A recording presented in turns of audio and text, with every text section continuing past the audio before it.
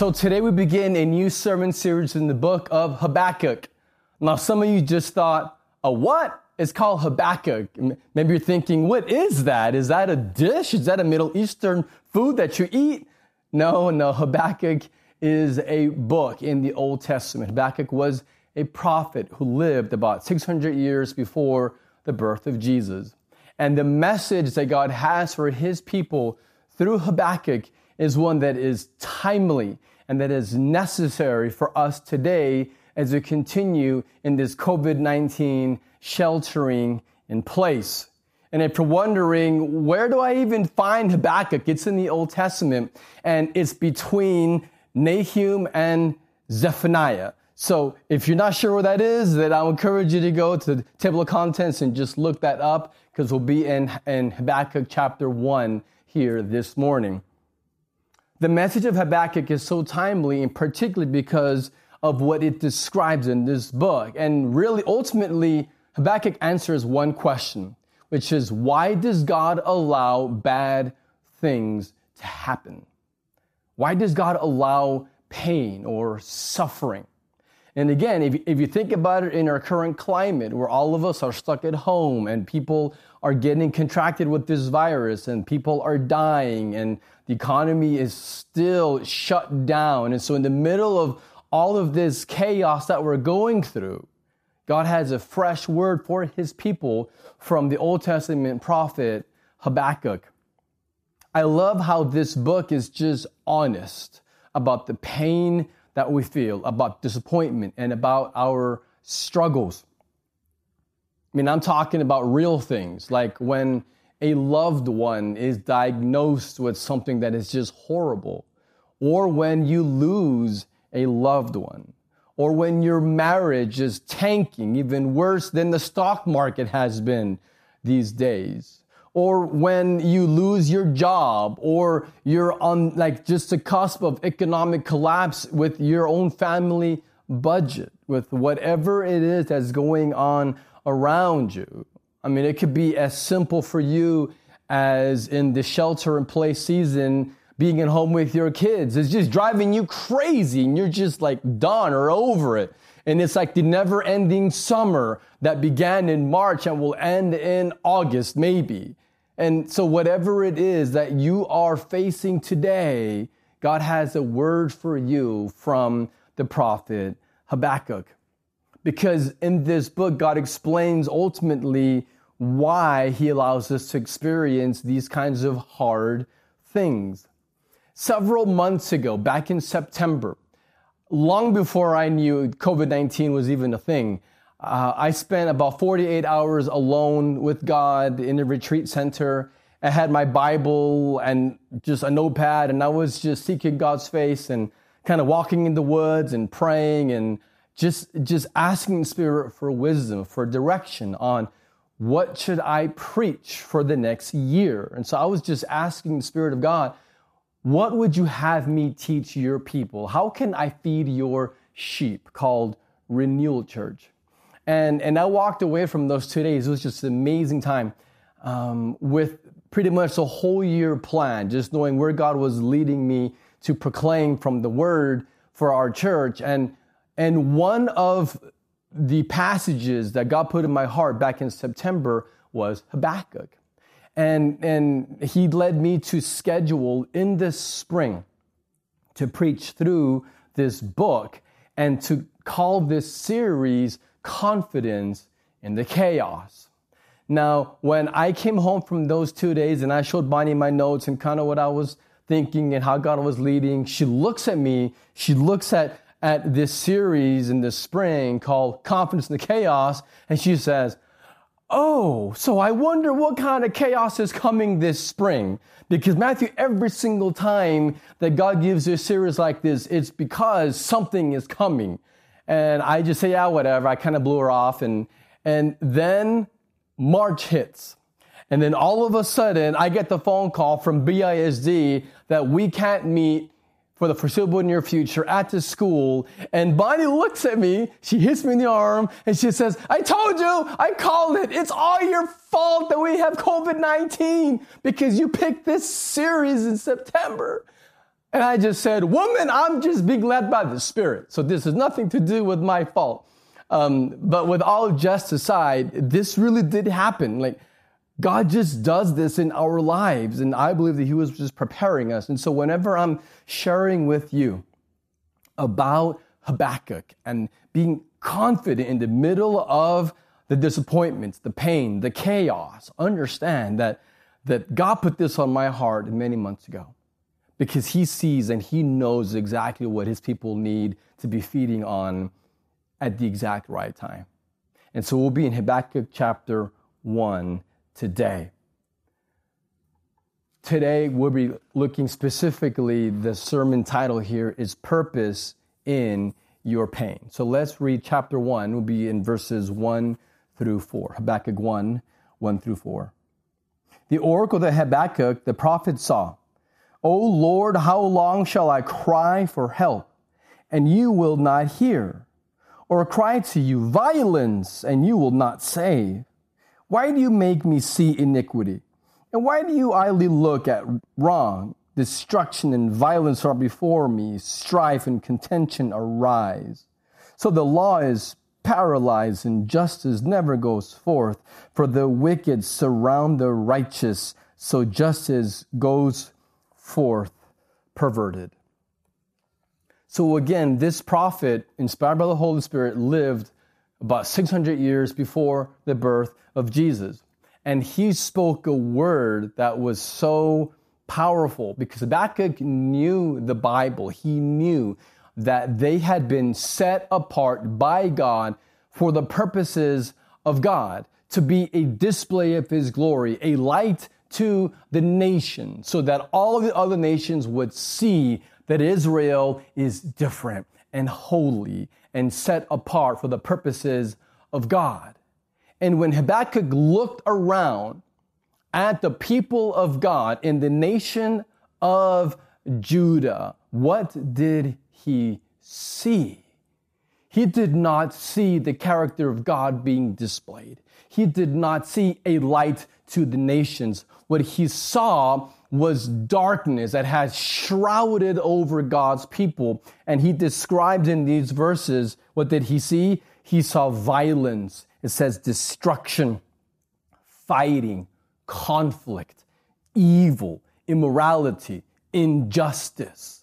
This is what Habakkuk was seeing. This is Judah. This is the people of God. This is not a pagan nation. These are people that supposedly knew God, and what he saw was so dark and evil. In verse 4, it says, the law is paralyzed. Justice never goes forth. It says, for the wicked surround the righteous. Can you just feel Habakkuk's pain, the anguish in his soul? Verse 2, he says, O Lord, how long? He says, how long shall I cry for help, and you will not hear? So he's just in desperation saying, God, I was there when King Josiah, who was a good king, brought reforms, and now his idiot son is ruling and has led us down this path of immorality and evil and adultery and of idolatry. And so Habakkuk is just so grieved over what he's seeing.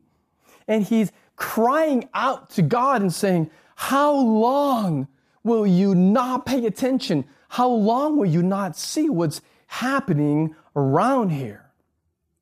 Habakkuk found himself in the middle of chaos, in the middle of deep struggle and disappointment.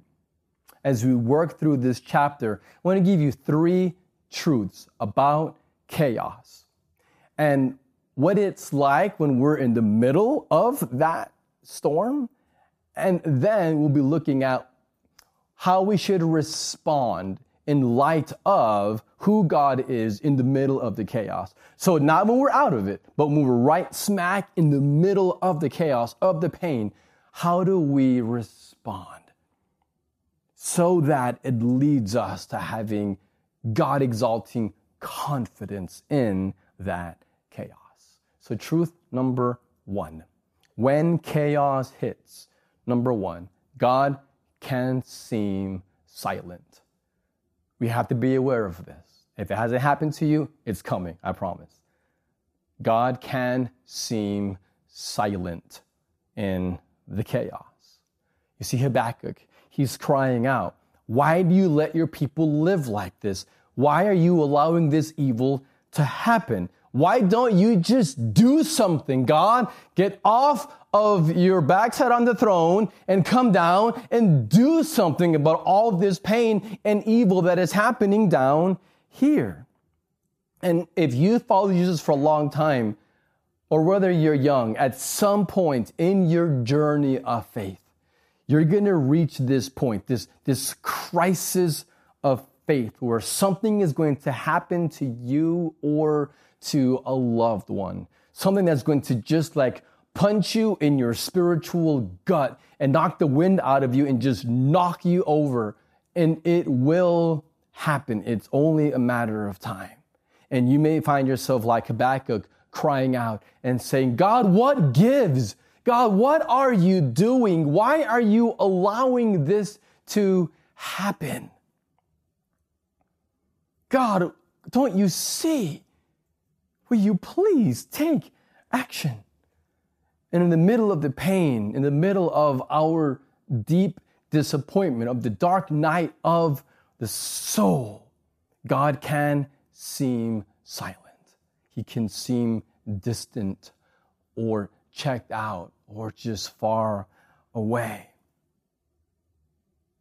You know, as we think about our day today, April of 2020, there are many people right here in Bill County, let alone across the country and the world, but even right here where we live, that are just seeking God and are just asking questions. And they're asking the same questions that Habakkuk was asking. Maybe even today you have found this online service and you're listening even right now in this moment, and you have found yourself in this quarantine pandemic era that we're in, and you've been asking, God, where are you? God, are you real? And God, if you're good, why are you allowing these bad things to happen? Why do you allow COVID-19 to even exist? God, what are you doing? How can there be a good God when we see so much evil all around us? And if that's you today, then you have to know that God welcomes hearing from you. So where are you at today? Are you where Habakkuk was, saying, "Oh Lord, how long shall I cry for you for help, and you will not hear?" So where are you at? Maybe if you come from a church background, maybe you found yourself just kind of faking it, where you maybe go to church or you do the online thing with your family Sunday morning. Yes, you're checking all the religious boxes, but in your heart of hearts, deepest inside of you, you don't really understand what it's about, and maybe you don't even really care, and you don't even practice the things that we talk about Sunday after Sunday and in our home groups and from the Word, because it's not really your priority. Yeah, you're there because your wife or your husband wants you to be engaged, but your heart isn't really in it. Are you just kind of faking it this morning, and you find maybe your soul this morning to be empty? Maybe that's why you looked for this online gathering, because you know that you're missing something and there is this emptiness, and the whole spirit of religion is not working to satisfy your deepest longings in your soul. So maybe you're faking it today, but maybe that's not you. Maybe today you are running ragged. Maybe you have been running, chasing after Jesus, serving in His kingdom, and you genuinely care about serving others and making His love known to others, but you've been so busy even in this current season with serving others, or maybe you've been just working for Jesus so hard that you've actually forgotten to love Him. And maybe you've forgotten your first love. And maybe your life is filled with religion, but have you forgotten your first love? Have you forgotten to stop and rest and to enjoy Jesus. And on this Sunday morning, you find yourself just a little bit tired. Maybe your soul is just exhausted from this season and you're running ragged. So where are you at today? Maybe today you're one of the wounded. Maybe you're like Habakkuk, where you're hurting. Life has not been kind to you. You've had some very real challenges and you have just been punched in the mouth emotionally or literally or financially or in any other spiritual capacity. You find yourself today just wounded. And you can understand Habakkuk's prayer. And how long, O Lord, will I continue in this pain with you not hearing me? So maybe today you're in a place of pain. You know, pain can blind us. Pain can at times be so hard. Again, whether it's physical or emotional, spiritual, pain can be so hard at times that it can just blind us and we just can't even see God anymore. And we can't even see the purpose of God because of the pain that we're going through. And we just can't even see how God's at work in our circumstances because all we can see and feel is the pain or that disappointment. And right now, in the midst of COVID-19, are you struggling with a sense of either emptiness or exhaustion or of pain? Habakkuk was. He did. And in the middle of that, to him, God seemed so silent. He just couldn't hear from God. So how do we respond in the middle of the chaos when God seems to be silent? Let me give you an answer. Here's what we do. You cry out to God. That's what we do. We cry out to him. That's what Habakkuk did. When he was going through this pain, he didn't retreat. He didn't run away. He didn't try to go numb the pain with endless hours of Netflix or eating or with food or drink or with working. Like he didn't just go keep himself so busy that he couldn't even think about it. He wasn't medicating or numbing it. Instead, he takes the pain that he's feeling, the disappointment, and he goes straight to God and he cries out to God. He comes clean before God. He wasn't pretending or faking or just having these platitudes on, oh, God is good, which yes, of course he is. But if you're having a hard time, let's just be honest with each other and not play these games and pretend that we got it all together. Because there are people that I've met so many times where they have real struggles, but they don't come clean. They're not honest about them. Why? Because they think that no one else is struggling. They actually think that everyone else has it all together and is just fine. And so they're afraid. They're afraid to come out and to be honest and to cry out to God. You have to know that God loves you. And He wants to heal you and give you freedom. Come out into the light and let His love overtake you. Come clean. Cry out to Him like Habakkuk did. Let's be real with our God, with ourselves, and with one another. God wants to take us deeper into His love. God wants to do a healing and a transforming work in our lives. So God has a mighty work to do in your heart and in your life for His glory if you will just cry out to Him and not hide or pretend, because God is there and He is waiting for you because He treasures you. Let's continue reading Habakkuk chapter 1, because when he complains and cries out to God, God hears him and He responds. So verses 5 through 11 here in Habakkuk 1. Look among the nations and see.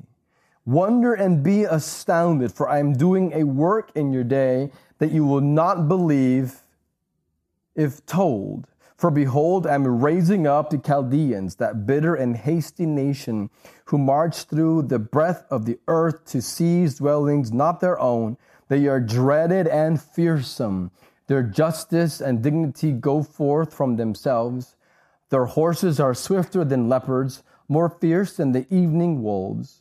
Their horsemen press proudly on. Their horsemen come from afar. They fly like an eagle, swift to devour. They all come for violence, all their faces forward. They gather captives like sand. At kings they scoff, and at rulers they laugh. They laugh at every fortress, for they pile up earth and take it. Then they sweep by like the wind and go on. Guilty men whose own might is their God. This is amazing, because if you look at verse 5, when God is responding to Habakkuk's lament, God tells him in verse 5, he says, I know, I hear you, Habakkuk, I'm aware, I see what's happening, and I have a plan to respond to all the evil, all the pain. And he says, look among the nations and see. He says, wonder and be astounded. For I am doing a work in your days that you would not believe if told. God says, I'm going to blow you away. I'm going to astound you, leave you in awe. You wouldn't even believe it if I told you what I'm about to do to address all of this evil. And so I think verse 5, we picture maybe it could be like a really great poster where it was this beautiful landscape, or maybe like a still lake with a little boat in it, and it's so serene. And then there's imposed on it this message of verse 5 that says, be astounded. I'm about to do this mighty work. It's going to blow you away. And we think, oh, verse 5 should be on this beautiful poster, or maybe a cool meme on social media.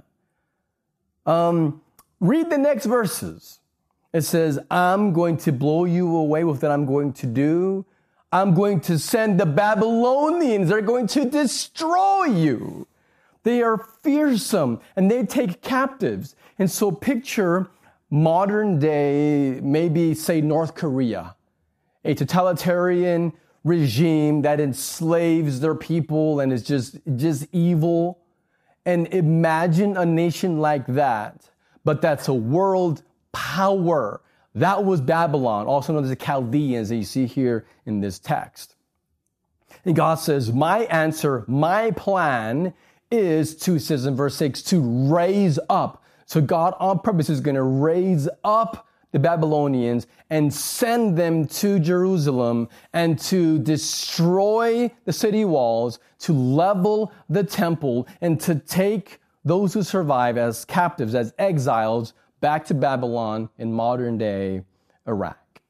Can you imagine how Habakkuk must have felt? Because all of this did come true years later in 586 BC. So let's move on to the second truth of what happens in the chaos. So number 2, when chaos hits, God is still sovereign. God is still in control. He still has a purpose and a plan, and he is working to accomplish it. And so that's what we see here in the next verses 12 through 17. Let's keep reading that. And this is Habakkuk's response, a second complaint to God.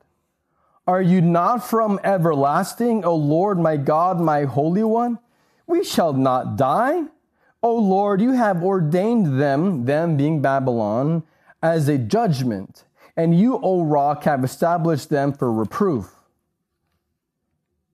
You who are purer eyes than to see evil and cannot look at wrong, and why do you idly look at traitors and remain silent when the wicked swallows up the man more righteous than he?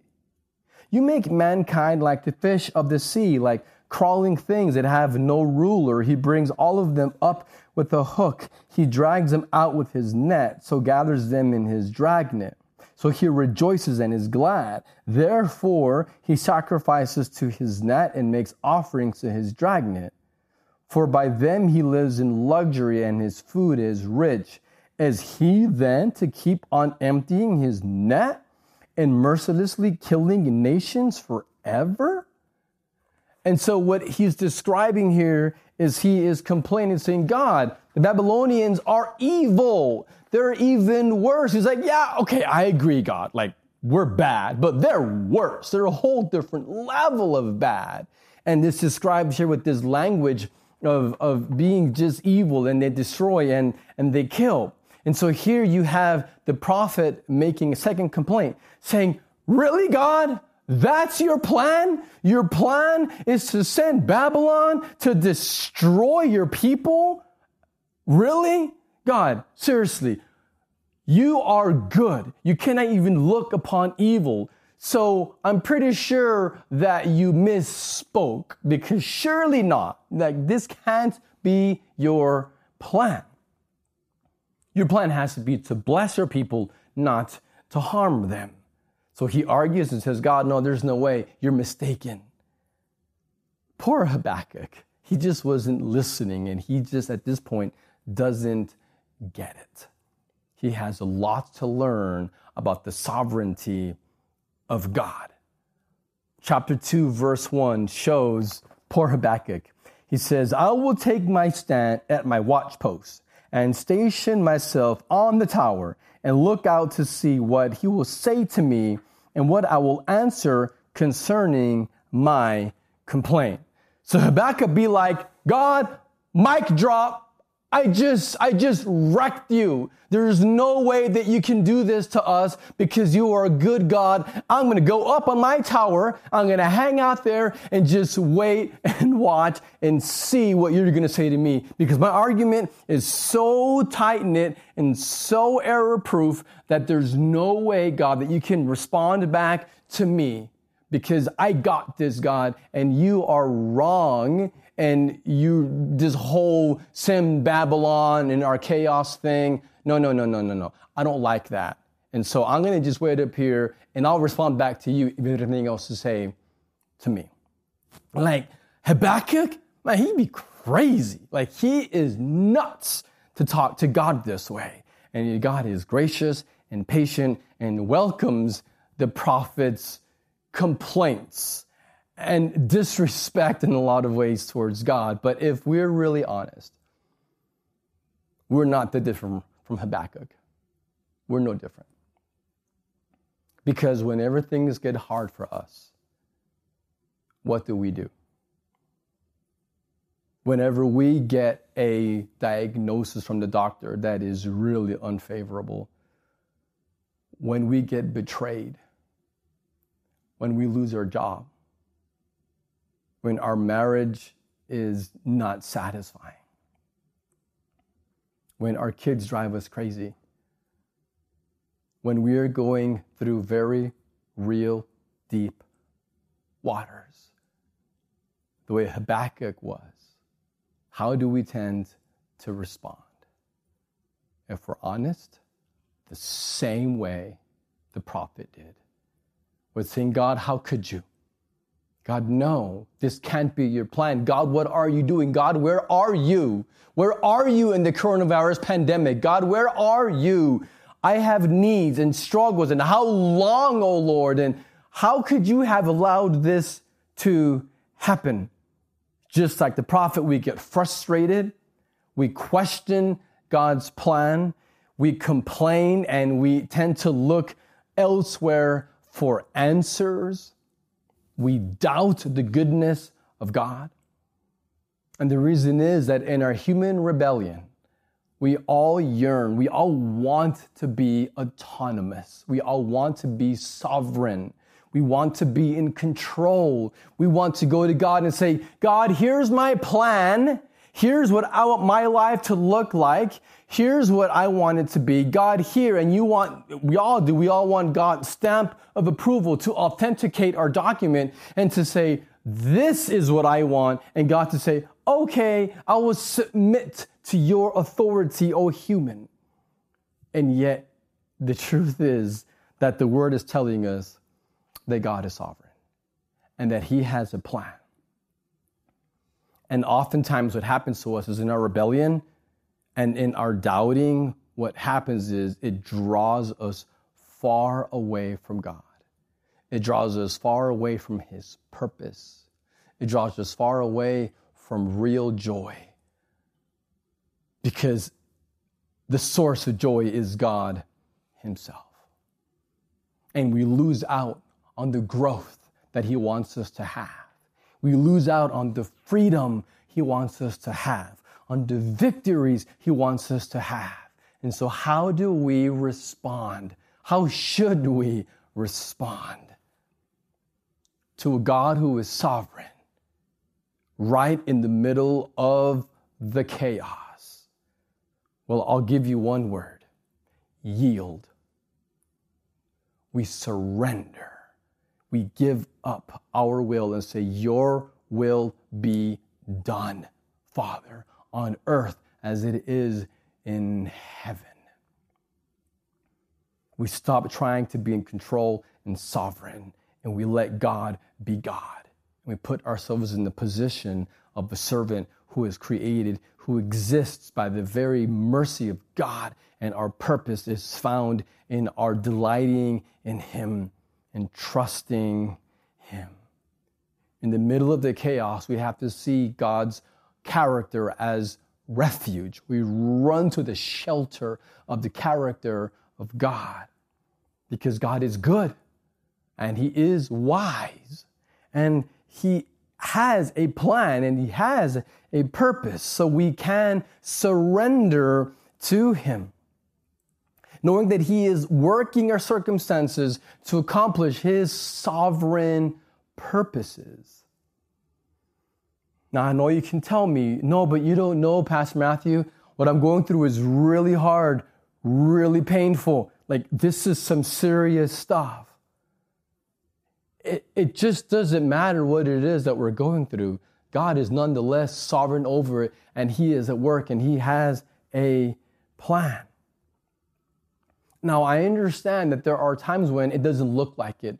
There's times when what God is doing seems just crazy, like sending Babylonians to destroy God's people in order to restore them years later, in order to display His glory and to discipline His people so that they will share His holiness. Yeah, it would seem so unpleasant and unlike God, but God is sovereign and He's working all things together for good.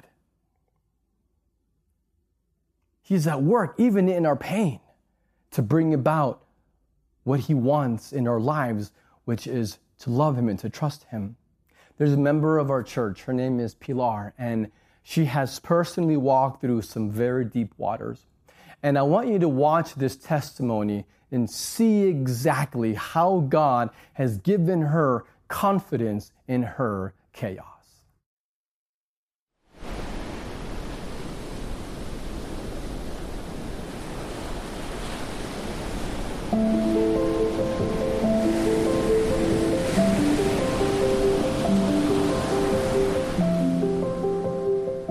I met my husband, my now husband, back in February of 1989. Tom had a job with a bank, I had a job with a temp agency, and we could see the Lord working. After about 3 years of marriage, we decided that it was time to probably have children, or at least start trying to have children. And so at this point, I was working for a nonprofit organization, running preschool classes. And so the time for a baby to be born just in August was just not real convenient, or September, you know. This baby had to be born in April, and that way I could be off during the summertime. So come the day of the appointment with the doctor, and they bring us in, they weigh me, and I've put on weight, and we're so excited because this baby is due in April. And the nurse comes in to listen for the heartbeat, and there was no heartbeat. And everything that we thought we had control over was gone. And so overnight, we held each other and we cried, and God very clearly said, you just think you're in control. My ways are so much higher than your ways. My ways are so much more than yours. And we had to trust. And we had to trust him. And 3 months later, in December, the Lord said, this is your time. I became pregnant in December. And as you can imagine, the baby was born in September. And it didn't matter. We decided that we were going to expand our family. We learned our lesson. We knew it was God's timing. And so we prayed about it. And we did go through some difficult things. There were some miscarriages. And over Thanksgiving break, in fact, I miscarried. And I knew what it was because I had experienced it. And I prayed, Lord, just let me have peace about this. Just give me your peace. That's all I want. So we go to the hospital, and they took me in, and they said, ma'am, we don't know what's happened to you, but you are most definitely pregnant. There is a heartbeat. And it was a twin pregnancy, and I lost one. And so there was joy, but there was sadness, but God was faithful. So in February of last year, I was diagnosed with breast cancer. They told me that in week 3 of chemo, that hair follicles just really don't like the medication, and so that I would probably lose my hair. And I did not think that that was going to be that big of an issue. And when it came to it, I cut my hair fairly short. I did everything I could to keep that hair. I was trying so hard. After going through chemotherapy, I had surgery. 5 days later, I got my pathology report, and there was no cancer there. I was praying to the Lord. It's like, Lord, when are you going to give me hair? When are you going to give me hair? And very clearly in my spirit, he said, how can I give you hair when you have not given me what you have right now? The Lord was asking for everything. And until I gave him everything, he wasn't going to give me anything. And so I did. I trusted him. I gave him my hair. And look at it now.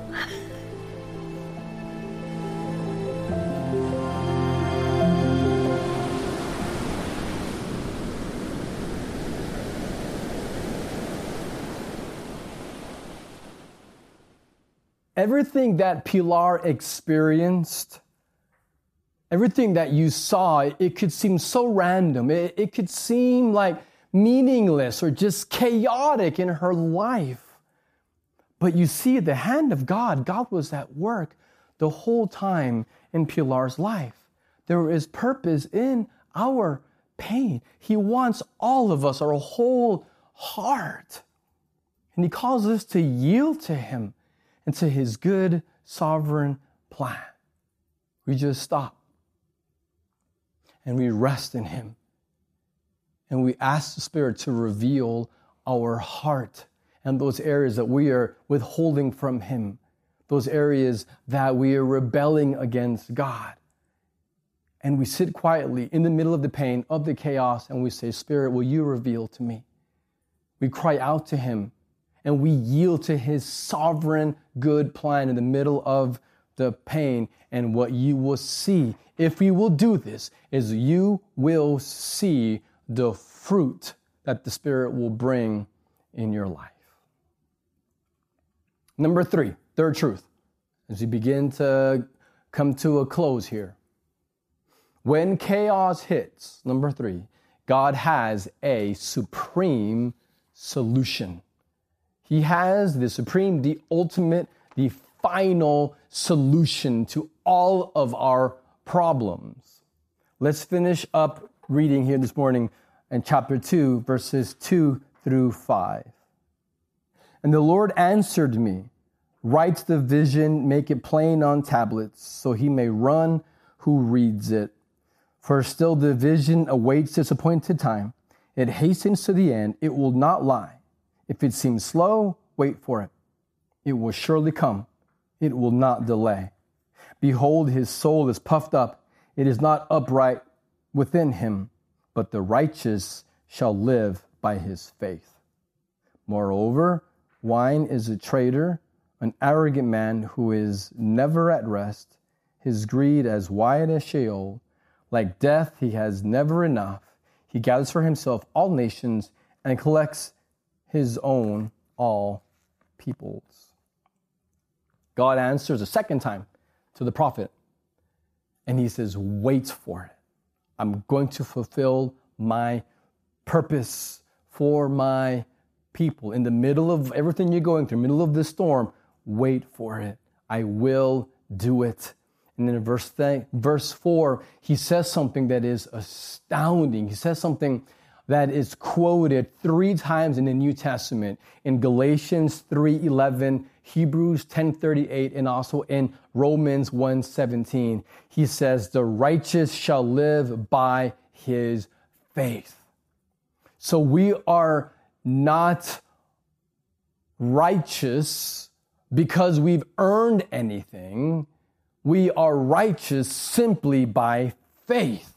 We don't earn it. We receive God's righteousness by faith, by trusting in God alone. This is amazing because Habakkuk wrote this 600 years before the birth of Jesus. So understand, this is 6 centuries before. And then what you have is, in this powerful text, it's a foreshadowing. It's a pointing to Jesus. It's pointing to the gospel, that through the life and death and resurrection of Jesus, that he has victory over sin, over disease, over Satan, victory over death. And so now we can have hope if we will trust in Jesus for our salvation. It's all about trusting in the one who has kept all his promises through the Son.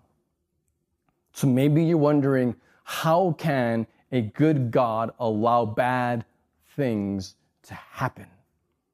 How can a gracious and all-wise and all-powerful God allow us to have a pandemic that has just gone all across this globe, causing fear and causing anxiety and paralyzing people and even the economy? Like, how is it possible that a good God could allow this to happen? Well, we see here that God has solved the problem of evil. Yes, evil exists. It's not an illusion. It's very real. There's very real death all around us right now in the world. The Bible doesn't deny it. There is sin, there is evil. And yet, what we see here is that, yes, the world is fallen. Yes, every one of us is corrupted as our world has been plunged into sinfulness. And one of the effects of sin is disease and death. And yet, the story doesn't end there. It says that we live by faith, pointing to Jesus. Jesus is the one that overcame it. So through the gospel, God solves the problem of evil. Through the gospel, Jesus took our evil, our guilt. He took it upon himself and he defeated it. And so he has solved it. Yes, evil exists, but there is a supreme solution to the problem of evil, and his name is Jesus. He is the solution to our evil. He is the solution to our sin problem. The cross proves that God had a plan and he kept it. How do we respond in the middle of our chaos to the fact that God has a supreme solution? I'll give you 2 simple words, and these 2 words basically define the totality of humans' response to God. Trust him. We trust God. We depend on him. That's how we respond to the chaos. We respond with a deep trusting, a depending on Jesus, knowing that he overcame and that he alone can give us victory. We can stop trying to be in control. We know that God has got this. We can give him our everything because we know that he will take care of everything in our lives.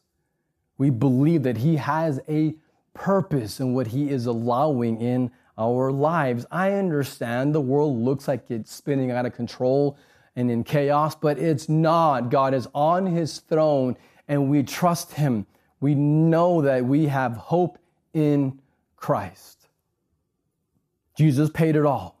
What that means is there's no wrath reserved for you if you trust in him. What that means is your struggles are not punitive. God is not punishing you. If bad things happen, it's not like God is saying, oh, well, you didn't share the gospel when you were out at the coffee shop, or you chickened out when you were on the airplane, and you didn't talk to the person that was next to you. And so since you weren't a very good evangelist, bam, here comes a trial. It's not like that. It's not punishment. God is not out to get you because Jesus already paid it all. You see, when bad things happen, it's because we're in a fallen world. But take courage. Jesus has overcome the world. So it's not God getting you. It's not that God doesn't know or doesn't care. It's that God has a purpose. And you see, here's what I want you to know as we close. Is if God is all holy, and he is, and good, and he is, and wise, and he is, and if he has a plan for you, and he does have one, then when bad things happen, then that has to be God's way of bringing you to where he needs you to be in your life to better know him and to glorify him. Because what is God after in your life? Two things. One, he's after you glorifying him. That's why you exist. Two, your joy. God wants you to have overflowing, bubbling over eternal joy. And you know what? Those two things are actually one. Because when you are glorifying God, that is where you find joy. Because God is the source of joy. He is joy. You go anywhere else and you won't find it. And so when God calls us to worship him, to glorify him, he's calling us to come find joy, come delight in him, come find our hope and our purpose, our everything in him. He is our very purpose for being. And so take courage. Know that whatever God is doing, he has a purpose in it. And if there was any other way for God to bring about his appointed end in your life, he would do it. And so if he's allowing this, whatever this is, to happen in your life, it's because there's no other way. God is all wise. If there was another way, he would have thought of it. So we can rest. We can trust him. Yes, he can seem silent, but he's not. He's there. He is sovereign. We can yield to him. He has a solution. His name is Jesus. And so today, whatever you're going through, take heart. Be bold. Draw near to him. Feel his spirit filling you.